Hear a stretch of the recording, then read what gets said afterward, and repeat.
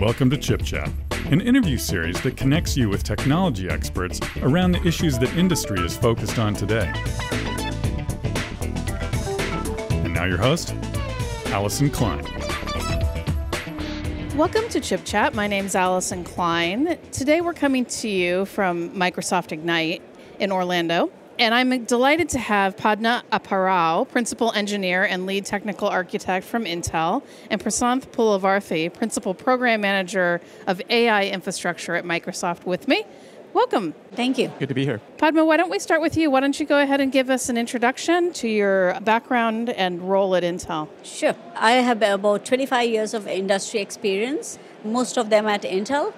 And I got my PhD from the University of Florida and started my career at Intel, working on performance analysis on servers, clients, desktops, and the mobile division. And now I'm working as the lead architect in AI. Fantastic. And Prasanth? I've been at Microsoft for many years, and for about the last 5 years or so, I've been working with various teams at Microsoft to operationalize their AI and machine learning models. And then more recently, we're working on AI frameworks and something called ONNX. So the topic today is Open Neural Network Exchange, or ONNX. This is a new framework from us. Prasanth, why don't you start us off with a description of ONNX and why it's important for developers today? So there's two key points that are the value of ONNX.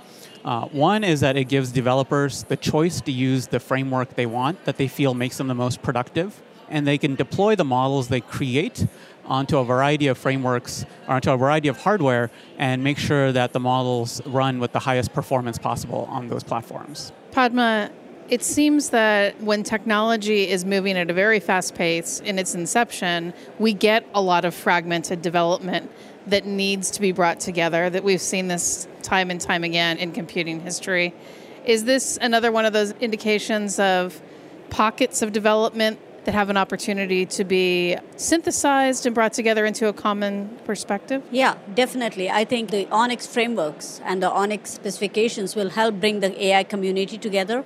It actually prevents developers and framework users from locking themselves down to a particular framework and software. It helps the interoperability, changing of interchangeability in the models so that developers can move between software stacks and they're not tied down to any particular software stack.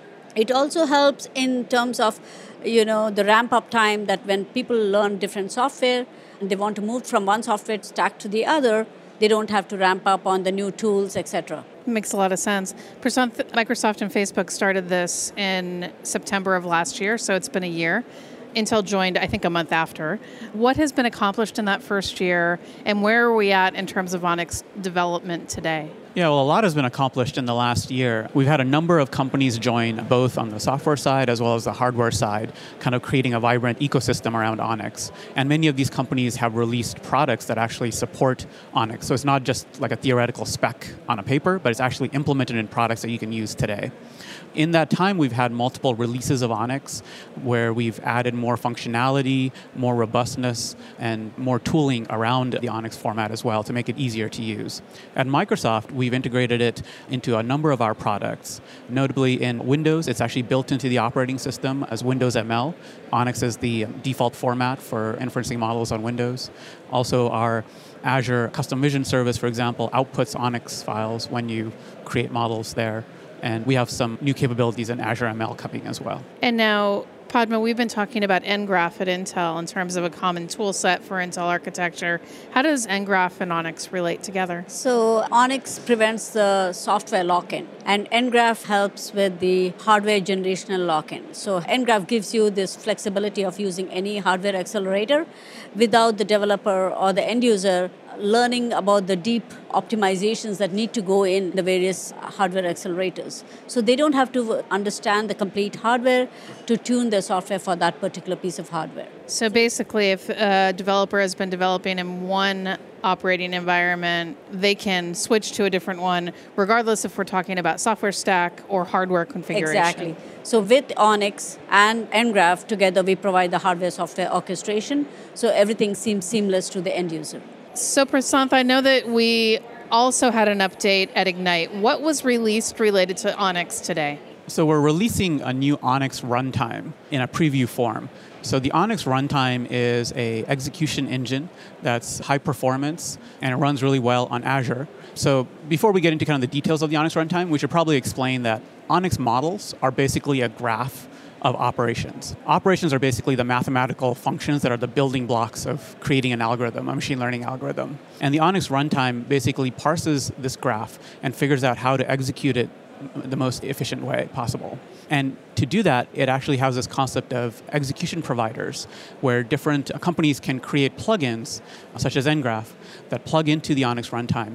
And the Onyx runtime will call the best execution provider for the operators in the model. When we look at the developer interest in Onyx, I know that Intel and Microsoft have been working together to promote Onyx to the developers who are working in this space. How has the engagement been, and what are Intel and Microsoft doing to engage the open source community in this project? I think we have a fantastic relationship with Microsoft. We are collaborating extensively with them and partnering with them. Mm-hmm. In particular, we have integrated ngraph into the Onyx runtime, and we are seeing promising results, which you will see when you download the latest versions of Onyx runtime. And also, we are partnering with Microsoft and Facebook in defining some of the Onyx specifications, which will be beneficial to the AI community. Yeah, I would add that all of Onyx is in the open source. You can go to GitHub/Onyx and see all the latest work that's happening in the Onyx community. And different companies, including Microsoft, Facebook, Amazon, Intel, are all contributing to the Onyx spec and the tooling around it. When we look at the next few years, and this space is moving so quickly that it's hard to put things in years sometimes. We should maybe talk about the next few months. But when you look at the future of Onyx, what are the key things that you want to see as we head into 2019 to see that we're on track in terms of engagement and adoption of the Onyx toolset? So we measure the success of Onyx in a couple of different ways. One is number of products that actually implement it and support it. The other is how many models are out there that are in the Onyx format, so for people can actually download those models and use them in their applications and services. And the other is how many research papers are being published where the format of the model that they publish is actually in the Onyx format. So we're seeing good adoption on the number of products that support Onyx. As I mentioned, there's like 15 or so different companies that are already supporting Onyx in their products today. We're seeing more and more models being produced in the Onyx format. We have an Onyx Model Zoo today, also on the GitHub, where you can download a number of these pre-trained Onyx models today. And we encourage more contributions from the community there. And we're seeing more papers talking about Onyx as well.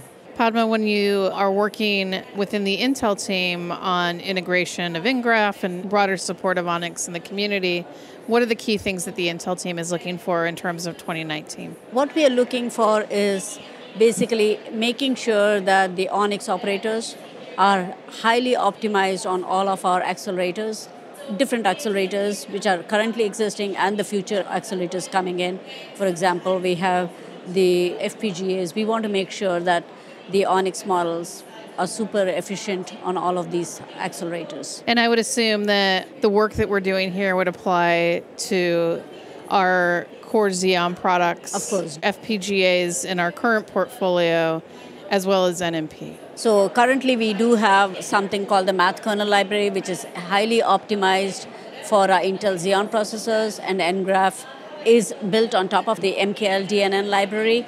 So it is taking advantage of all of the optimizations. And similarly for FPGA and other accelerators which are coming in, there are specialized optimizations. For example, we have the DL Boost technology coming in early Q1, which supports vectorized neural network instructions, which is supposed to be highly performant, and ngraph will take advantage of that. Thank you so much for your time today, guys. It's been a real pleasure to learn about Onyx. One final question for you, Prasanth. I know that you've mentioned the GitHub site a couple of times. Is there anywhere else that you would send folks for more information about Onyx or how to engage? Yeah, you can go to the onyx.ai. That's the main website that has a bunch of information about what is Onyx, how can you get involved. It also has tutorials and examples on how to use it. Fantastic. Thanks so much for your time today. Thank you. Thank you. Visit ChipChat online at intel.com/chipchat. And for more information on data center technologies, visit intel.com/bigdata, intel.com/cloud, and intel.com/datacenter optimization.